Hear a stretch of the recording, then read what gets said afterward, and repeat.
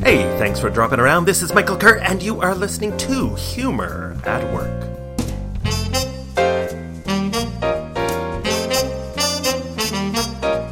I want to talk about a subject I circle back to when it comes to creating rocking, fun, awesome workplaces, and that's the power of gratitude at work to transform people's individual lives, to transform teams, to transform entire workplace cultures.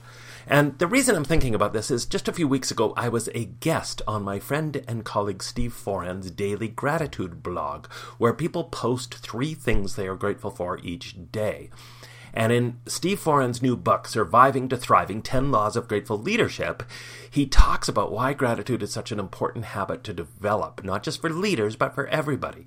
There's ample research out there to suggest that being intentional about practicing gratitude boosts happiness levels and lowers our stress. Gratitude even helps rewire our brains. The key is to be more intentional about being grateful. So here's 4 things you could consider to be more grateful about gratitude in your life. Number 1, create a morning ritual around it, either on your own or with your family. This is great if you have kids at home. Do this at the breakfast table to recognize just one thing you are anticipating being grateful about in the day ahead. Number 2, open your meetings at work with a moment of gratitude where each participant has the chance to express one thing they are grateful for. Number 3, create a daily habit of writing down 3 things you are grateful for in whatever format works easier for you. It could be, in a little notepad, could be online, it could be however you want to do it.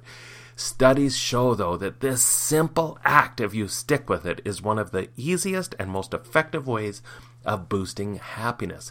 And 4th, create a public space at work for people to share their gratitude, such as an online forum or even a gratitude wall. Reading about what other people are grateful for also, according to research, makes us happier and more appreciative. And now, my fun at work tip. We're coming up to April as I do this podcast, and there are several theme days in April that tie into the importance of having more fun at work. In fact, April is official humor month.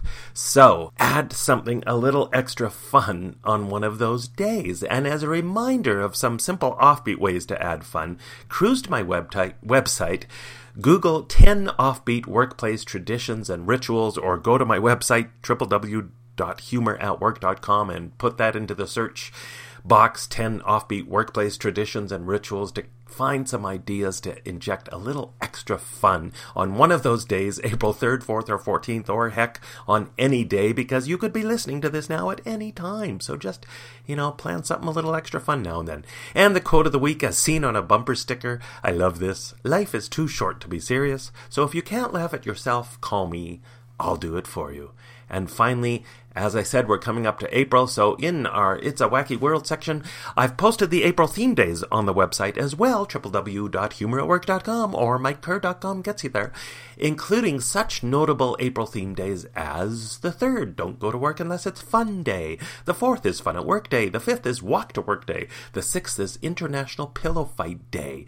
The 9th is Be Kind to Lawyers Day. The 14th is International Moment of Laughter Day. 16th, Wear Your Pajamas to Work Day. The 18th is Poem in Your Pocket Day. The 20th, Husband Appreciation Day. Talk Like Shakespeare Day is on the 23rd. Administrative Professionals Day is the 24th. Make sure you plan something for your admin professionals in your life. They are the glue that hold everything together, man. The 25th is Hug a Plumber Day. Just make sure their pants are pulled up properly. The 26th is Hug an Australian Day, and the 29th, International Dance Day. Well, as always, this has been Michael Kerr reminding you to put more humor to work for less stress and more success.